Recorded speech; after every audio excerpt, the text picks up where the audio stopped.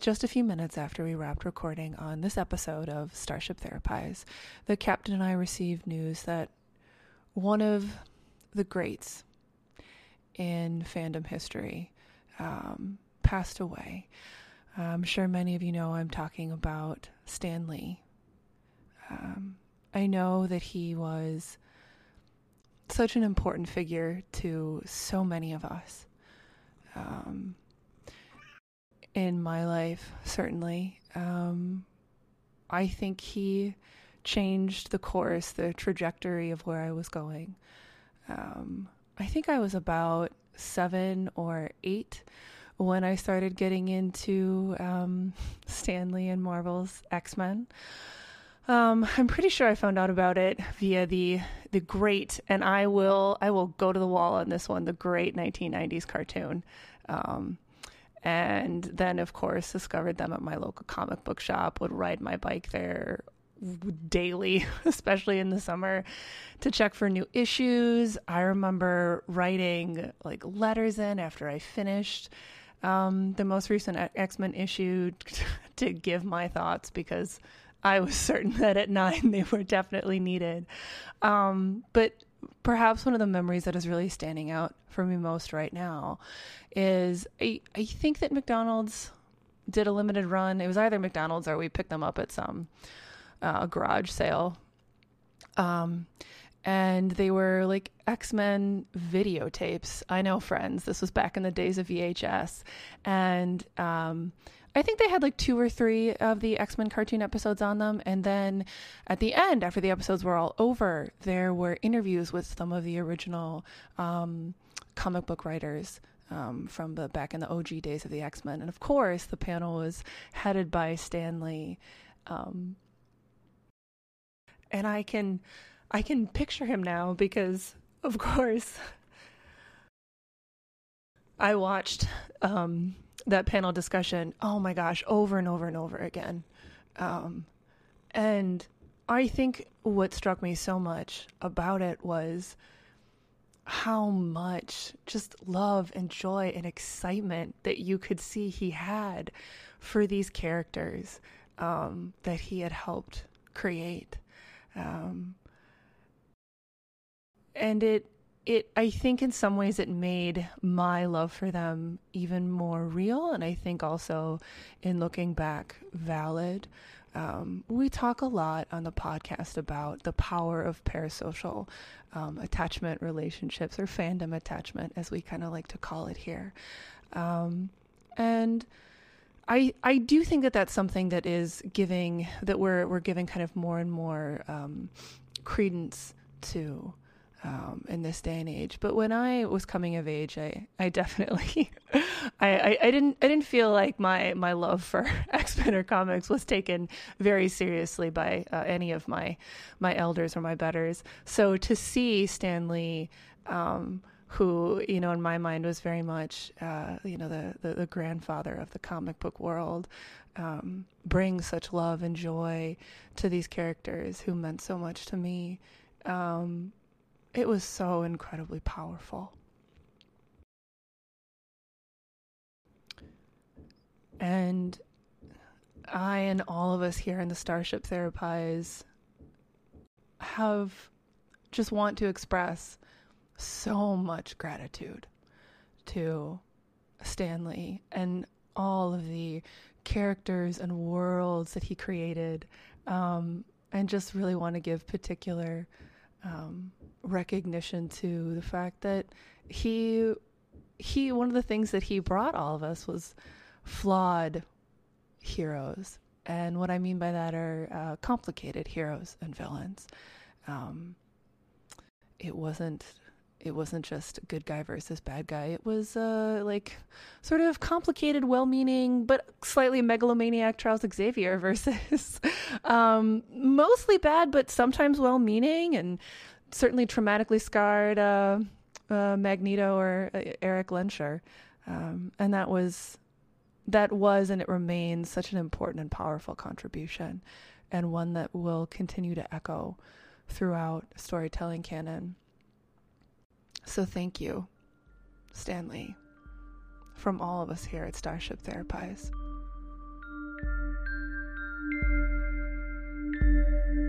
Self, the final frontier. These are the voyages of the starship Therapies. Its continuing mission: to explore strange inner worlds, to seek out new insights and new realizations, to boldly go where no one has gone before.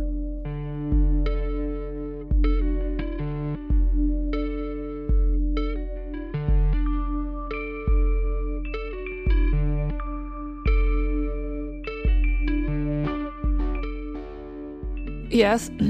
Yes. All right. I'll see what... Yes, I understand. Okay. Spock out. Spock! Sir? What have we said about cell phones on the bridge? That they are only to be allowed during non-peak coding hours and are strictly forbidden when Admiral Janeway visits. Well, yeah, that's right. Thank you, Captain. Yeah, but you're never on the phone. Who are you even talking to? Sir, if you wanted to know to whom I was speaking, then why didn't you just ask rather than engage in an incorrect and highly illogical attempt to catch me in rule breaking, which, as a Vulcan, I do not do?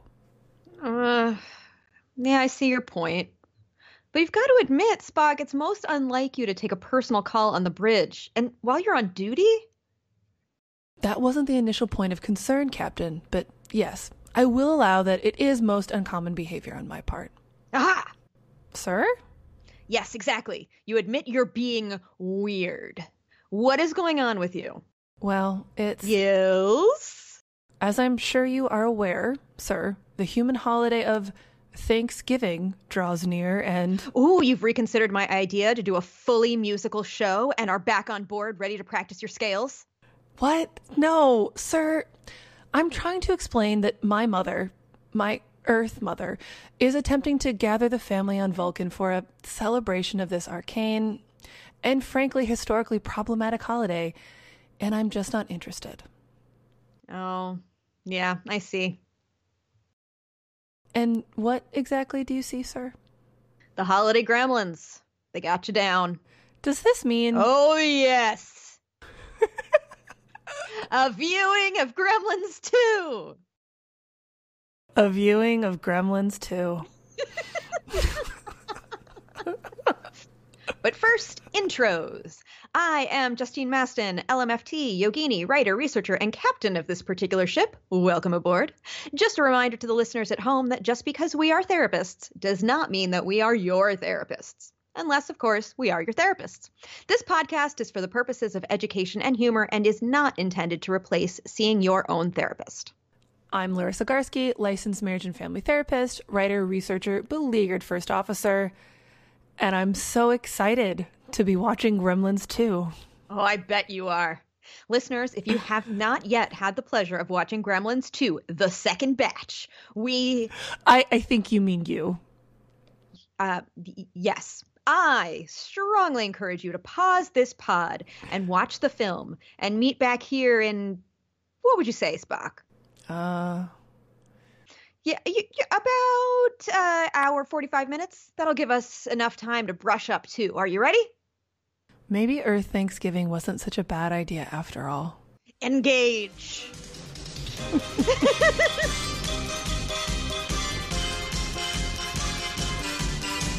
Wow, that was... terrible. Yes, it was terrifically bad, wasn't it? Yet you sound so excited. Well, I mean, I am. This is the fucking perfect film to help us talk with viewers about the laughter and tears, struggles and triumphs of going home for the holidays. I mean, come on, Spock. Can you think of a story that exemplifies it better? I can honestly say no, sir. Exactly. But what is it about Gremlins 2 that offers us both a framework and a toolkit for approaching the holidays? You would say that if Gremlins 1, the OG version, really has like a hard-hitting look at suburban psychosis with just a real big helping of racism, we would say that Gremlins 2 is about the softer side of suburbia via the critique of the urban metropolis with a heaping dose of sexism. Yeah, I think in this movie we get a good glimpse into how scary it is to be in urban areas and how dangerous it is to leave your suburban roots and go into the big city, which for some of our listeners that may hit close to home with their experience with their families, why did you leave the family roost and go into that urban environment away from us and where there are scary, mean people and everything is automated? I would say that even when we move to the city and move away from our hometown shenanigans, inevitably something's going to pop up and trigger us, reminding us of home. Ooh. And in this film, that something is the adorable Mogwai, Gizmo. And his less adorable ne'er-do-well gremlin children. Again, this is because people do not understand the Mogwai. But I digress. That's true. And we'll circle back to that part about understanding the Mogwai. But I want to go to that first part of what you were talking about. Because I think it's very poignant and very true. And I would imagine that it was probably going to hit close to home for some of our listeners, this idea that I think many of us had this belief that, okay, maybe some very challenging things happened to me and my family of origin, but you know what? I have figured some stuff out. I've left, I've moved. Maybe I've gone to the next town over. Maybe I've moved states, countries, wherever. I've moved and I've found perhaps this new, more restorative family of choice who understands me and gets me. I'm safe. Right? Mm-hmm. Yeah. Mm-hmm. Right. Because what happens for so many folks, and if this has happened for you, of course it has, is the feeling that physical distance equals emotional distance. And they're just not well the said, same. sir. Well said. Thank you. You're welcome. Thank you. Yeah. Oh, my goodness. We're so polite today.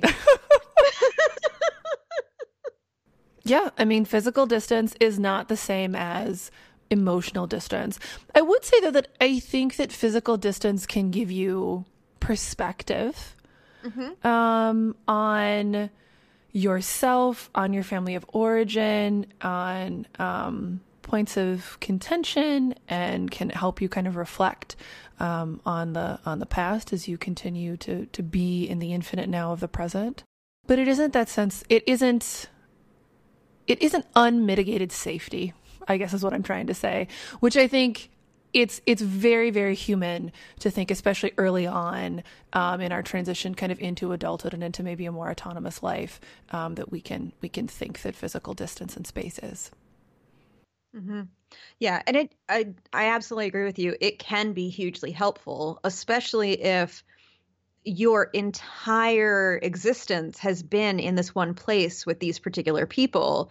And if you haven't experienced a lot of other people or culture or insert different shit here, that being somewhere new can really open your eyes to, oh, okay, that was super normal in my family, but do I want this to be in my life?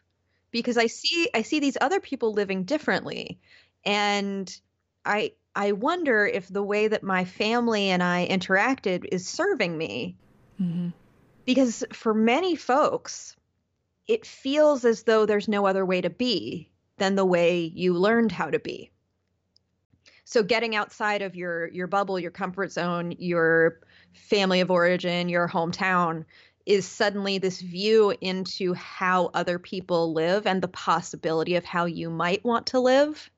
And you can start making some really intentional choices about what you want your life to look like. And of course, as I'm sure you would imagine here, sir, where my mind is immediately drawn to is our dear hapless friend, Billy. Oh, Billy. Billy, because, okay, so we see Billy and his girlfriend, maybe fiance Kate. I'm unclear. So just the slightest aside. Sure. Did you notice that it's all on Billy to move up at the company so that then they can get married? I did, which I think is just incorrect and untrue of the characters that were established in the original Gremlins picture.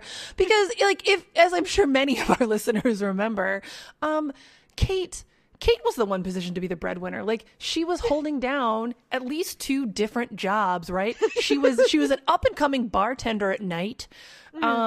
She was on the way to becoming at least assistant manager at the bank. Like, she had her shit together. Billy was the one who was very like, ho hum, I have this like little cubby for my dog at the bank. What am I doing with my life? But then, like, within the first like 10 minutes of Gremlins 2, she's reduced to this like, I don't know, bob haircut that I guess was supposed to be cool.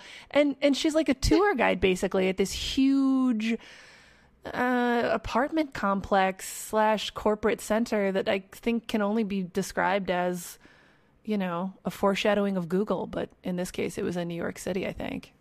Yeah, it felt Trumpian to me. Fair. You know, maybe if like Trump and Google had a love child. A love gremlin, if you will. But yeah. I digress. The reason I was drawn to Billy is that Billy does something, I think, having physical space, he does something different than what we're talking about with it, right? So rather than it granting him some perspective, which I do think, I mean, I'm really reading into Kate and her characterization because, as we mentioned, there's lots of sexism in Gremlins too. But I think that, like, Kate perhaps was gaining some perspective on their hometown and trying to think more rationally about hometown versus the city. But Billy does this thing with space and time where he approaches his memories growing up in Suburbiaville through rose-tinted glasses, right? Mm-hmm. Like, he's working at this company, he's in like the marketing department, and you see him like creating this map of basically his suburban town 2.0. And he waxes lyrical to anyone who will listen to him about how wonderful his hometown was and how much he misses it and how he's just working hard to make it big in the city so he can go back. And here's the thing. If that was really Billy's truth, that's his truth. I'm not here to judge people's truths, but because I have seen Gremlins 1, thanks to the captain, I know. Like, so welcome. Yes, I really can't ever thank you enough. But what I and so many of our listeners know is that Billy's hometown was a mess. There was rampant unemployment. There seemed to be some kind of like opioid crisis going down, afflicting many of the housewives. His father I love that interpretation. I mean, his father and mother had a highly problematic, dysfunctional marriage. I mean, I don't even know where to begin with his dad, but like, my point in all of this is that Billy uses distance as a way to distance himself emotionally from like the turmoil and pain that was very real to him when he was growing up and coming of age within his family of origin. So some of you might be thinking, Larissa, like, what's the big deal, right? Because if it makes him happy, it makes him happy. I think the problem lies in when he returns to Life Day or for Thanksgiving, Hanukkah, whatever his family celebrates. I bet there's some Mogwai holiday that we don't know about yet. Oh, I bet there is. Maybe that's in Gremlins 3. Please don't make me watch Gremlins 3. Is there a third one? On MovieWeb, as of April 17th, 2018, they posted an article referencing director Chris Columbus saying that Gremlins 3 will be a full reboot. Oh, God. like soon? Well, unfortunately, MovieWeb will not allow me to load the page unless I accept their cookies. And spoiler alert, I won't. Okay. Woo. We got off topic. What were we talking about? We were talking about Billy going home. That's right. So, okay. The problem with approaching childhood strife from an adult perspective of rose-tinted glasses is that when you return home, which logically at some point you probably will do, you're going to come in contact with problematic elements that you experience from your childhood. And if you haven't been reckoning with those in maybe an emotionally honest manner, they may catch you off guard in a very similar way that Gizmo is caught off guard. Mm-hmm. When what happens? The water gets thrown on him again? Gizmo, let's move to Gizmo's arc just for a minute, because sure. I mean, he does not get nearly the screen time he deserves in this film. But he has a fucking tragic story here. He does. Yeah, so his keeper, Mr. Ming, dies. I love that you remembered his keeper's name. I think that's very sweet. Well, that's his name. They have a great relationship. So Gizmo's had a pretty sweet life, actually. I mean, we don't know what it's like to be a free Mogwai, and maybe that's what we get in Gremlins 3, although I guess we get a full reboot. What is it like for Mogwai where they live? What is it like in Mogwai land? Anyway. It must be a desert, right? Because it is water droplets that causes them to... It's not really breeding. It's just like giving birth to a series of kind of like bizarro world clones. Right. So I would imagine that it... Yeah, no, go ahead. They burrow. The thought. They burrow during the day. Mm-hmm. They must burrow. And there can't be a lot of like, condensation or dampness. Mm-hmm. Mm-hmm. Yeah. But if they don't like light, then they're nocturnal. And then why wouldn't they eat after midnight? Anyway, there's inconsistencies. No doubt that will be addressed in the reboot that Chris Columbus is currently manning. And I can only imagine what he'll tackle after he's tackled, racism, sexism, classism, homophobia. There's just so many options. Oh goodness. Anyway, so Gizmo seems to have a pretty great life with Mr. Ming. He seems to live in a little cage, but he seems happy. Like, he's not stuck in that cage. He just hangs out there. It seems like he can get out if he wants to. So maybe it's not a cage. It's like an enclosure, a Gizmo enclosure. But Mr. Ming dies, you guys, if you haven't watched it. And Gizmo wears a God's damn black band on his arm when Mr. Ming dies. He does. He does. It is the saddest. It's the literal saddest. Yes. Don't be fooled by the captain's laughter. She was genuinely touched. Yeah. My laughter is absurdity. It's absurdism. That's what the laughter is. But he's genuinely sad. Like, he is weep-tastically sad. And then his home gets demolished because capitalism. Because of capitalism.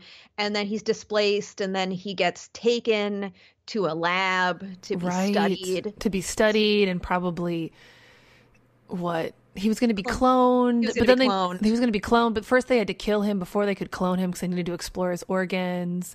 Mm-hmm. And while they're like narrating this, they have him do this like cute little dance. That is just disconcerting. Yeah. So talk about your world being thrust into chaos, which is how I got here. Right. Poor Gizmo's entire world is thrust into chaos. He loses his father figure. Yeah. And then he loses his home. And I mean, he's a very affable little fella. So you play music and he's going to dance. But is there joy in his heart? I don't know. And it seems like no. His feet are dancing, but his eyes are sad. Mm-hmm. But he literally can't go home again. And then Billy finds him. He sure does. And suddenly Gizmo has a sense of home again. It's so sad. Where are we going with this? Let's just pause a moment and ask ourselves, where are we going with Gizmo and his sadness? Because we've talked about like distance and space away from family of origin, and that it can either help you gain perspective or it can help you basically live in denial. Mm-hmm.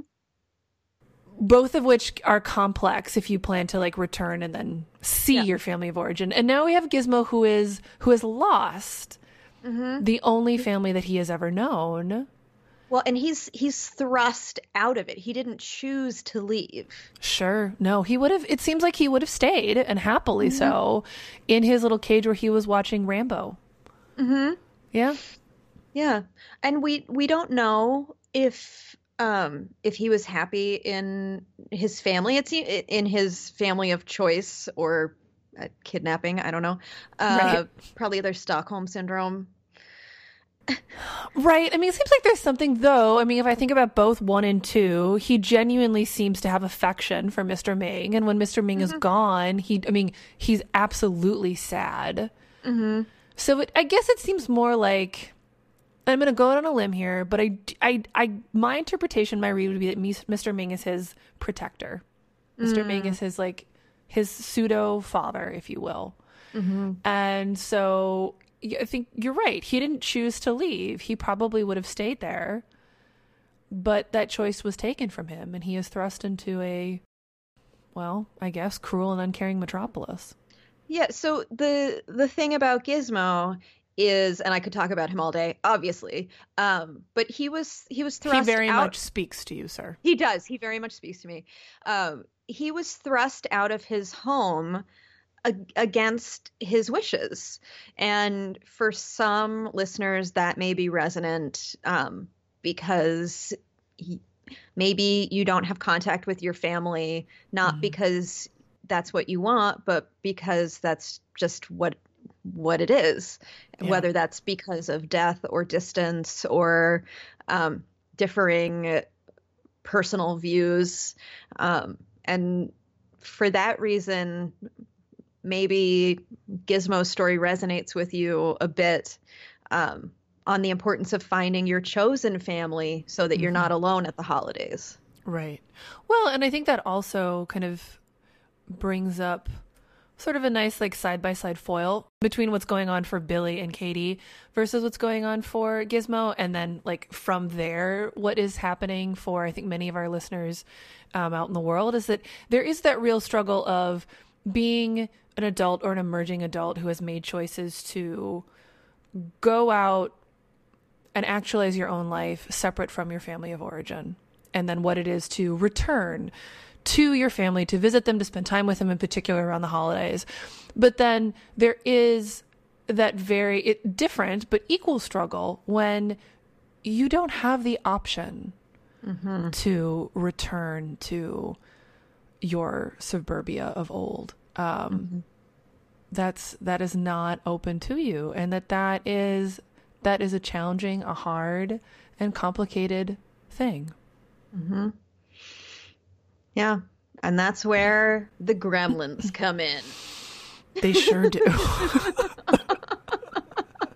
And there's so many of them. There's so much more of them in this holiday special than there was in the original, I think. Mm-hmm. Oh yeah, there's so many in this one, and they are so upsetting, profoundly upsetting, right? And just so, I mean, we don't have as much racism in this, but we certainly have some ableism.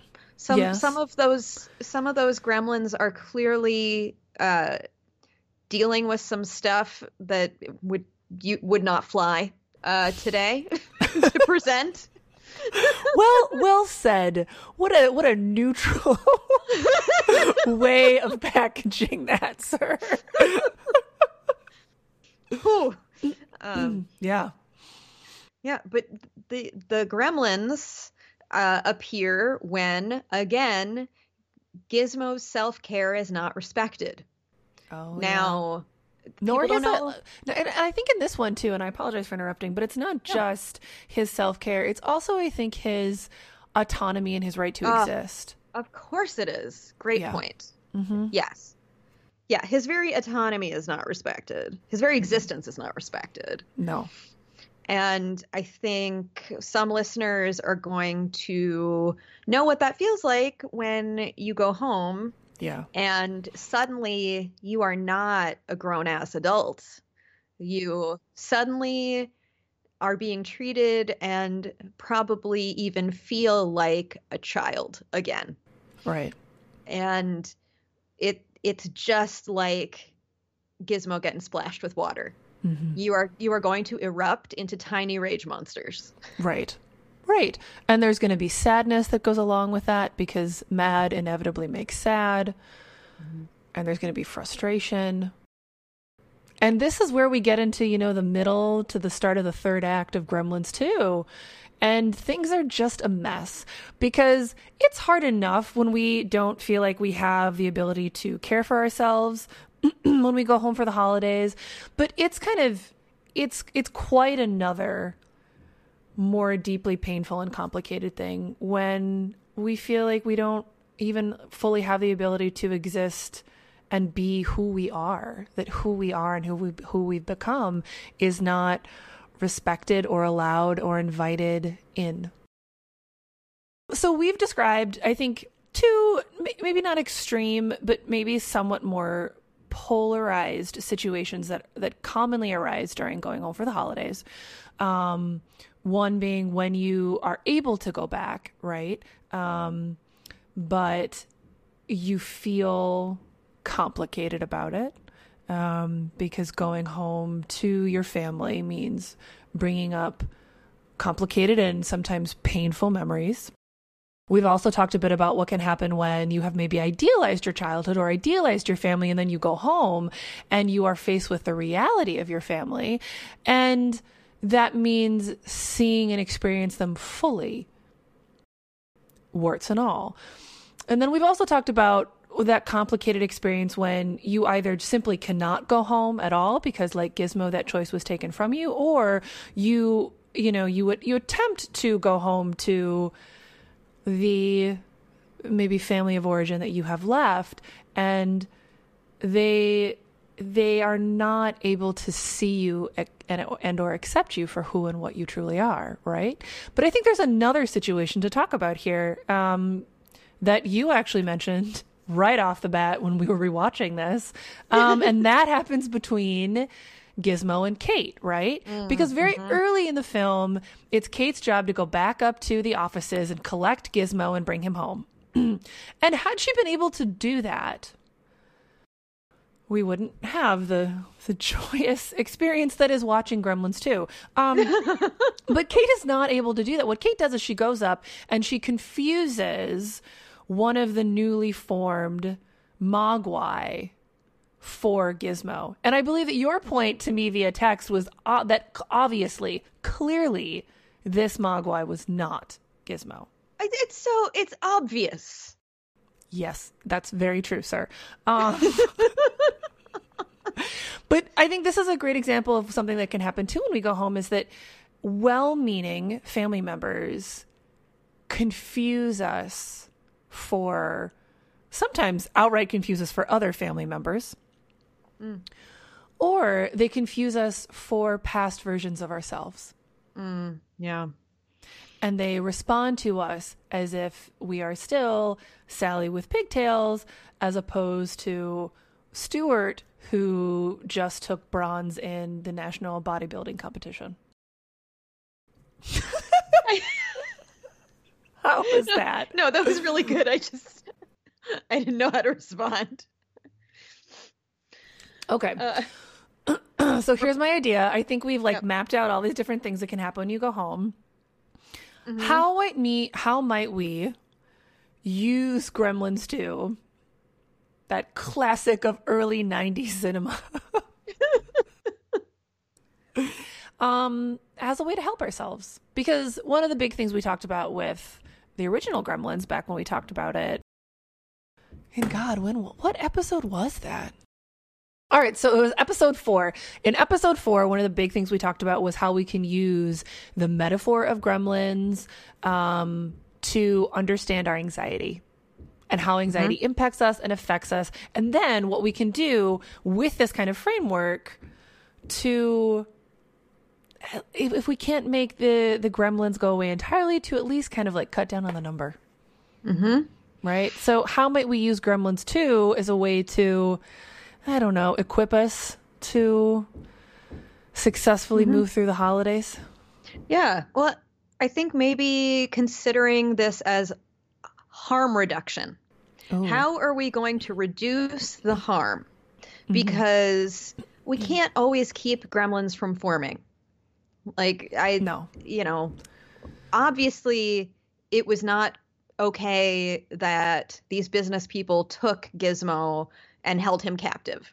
No, it was not okay. It was not okay. Also, I mean, although you can totally understand him when he talks, people pretend like they can't. So... I mean, you, I feel like in another life, advocate for Gizmo all the way. You're ready. Because he does this. He goes, oh, Rambo. Like, he just said Rambo. True. But Mr. Ming's like, you're watching TV again. I don't know why Mr. Ming is a 1920s gangster voice. I don't know either. And I also don't know why his ideas around parenting are so like 1990s suburban dad. But we digress. Yeah, but because people can't understand Gizmo's communication, they aren't able to understand that he can't get wet or be fed after midnight or be in the light. I mean, the thing about the light is he just kind of like puts a hand over his eyes and they're like, oh, you don't like the light, buddy? Okay, we can learn that. So it was well-meaning. It was unintended that Gizmo got wet in the first place. Sure.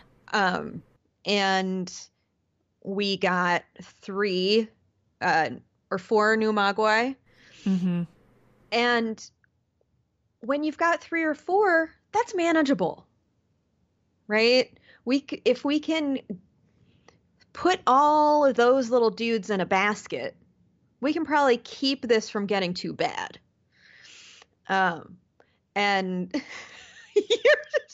Loris is losing her shit. I'm sorry. I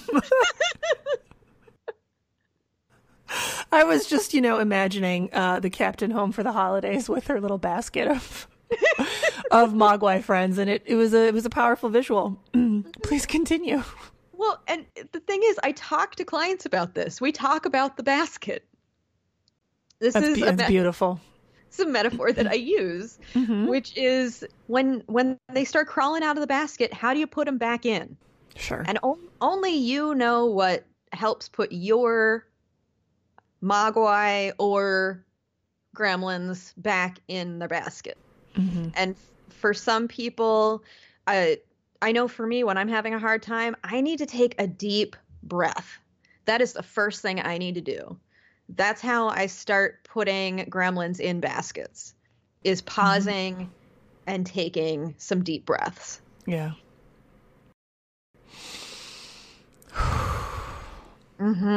Just like that. Suddenly you have a little bit more control. And if we're able to slow down and put those few buddies in the basket, they aren't able to run around and create the fucking gremlin horde that they create Gremlins 2. That happens.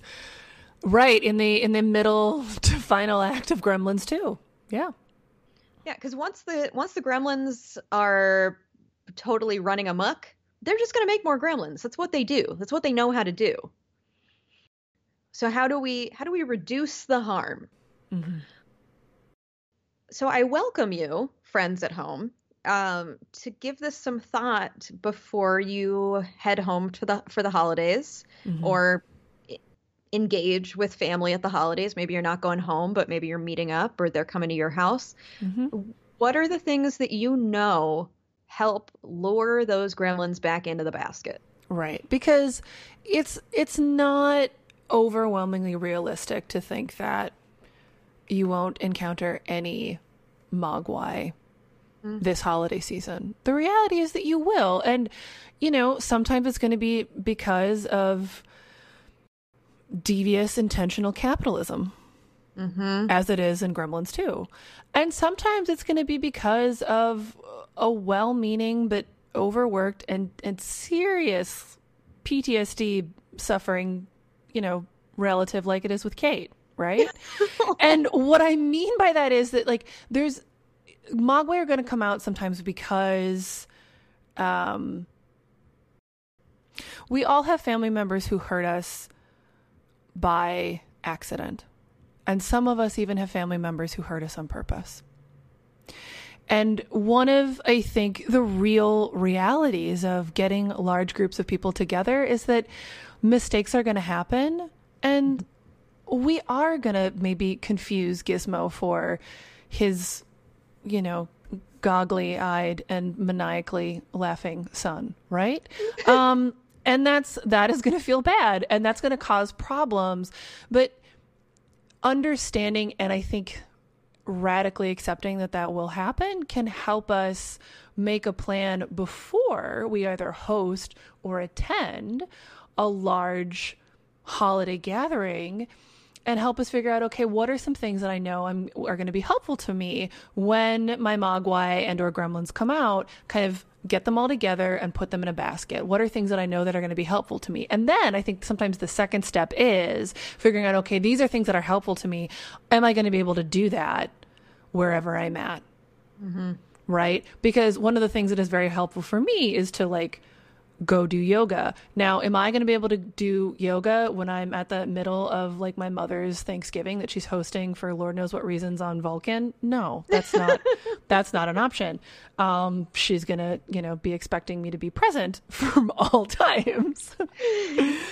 But something I would be able to do would be to take 5 minutes, go outside, and mindfully walk around.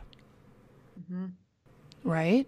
And part of what this means is going to be paying attention to both yourself and your family members to be able to, like, catch, oh, there goes the Mogwai, there goes the Gremlin.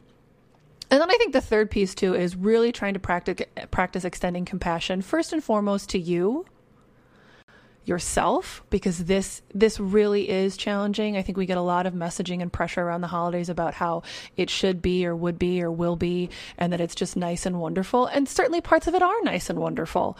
It's really nice and wonderful when Gizmo is, like, cute and doing his little beepy voice that I am not going to try and mimic, but that the captain really channels beautifully.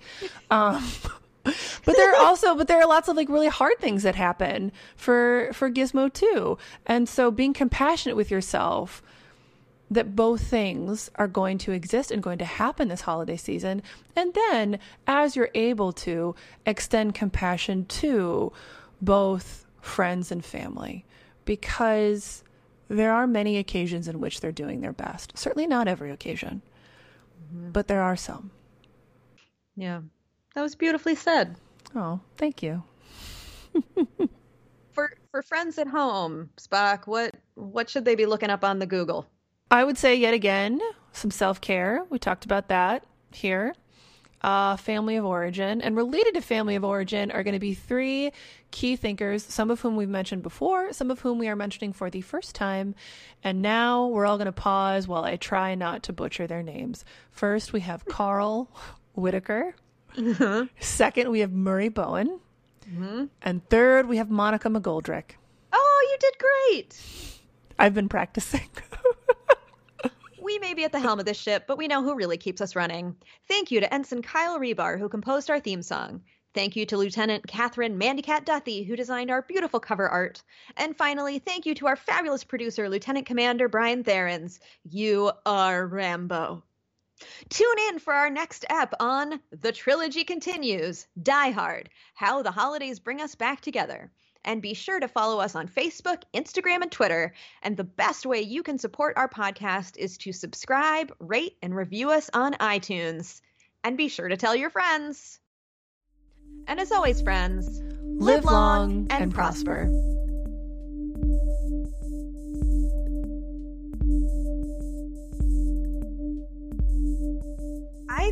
I missed my calling. I should have been a voiceover artist. You would have been great. And here's the thing. It sounds like Chris Columbus is going to be doing Gremlins 3, so it's not too late. Hey, Chris Columbus.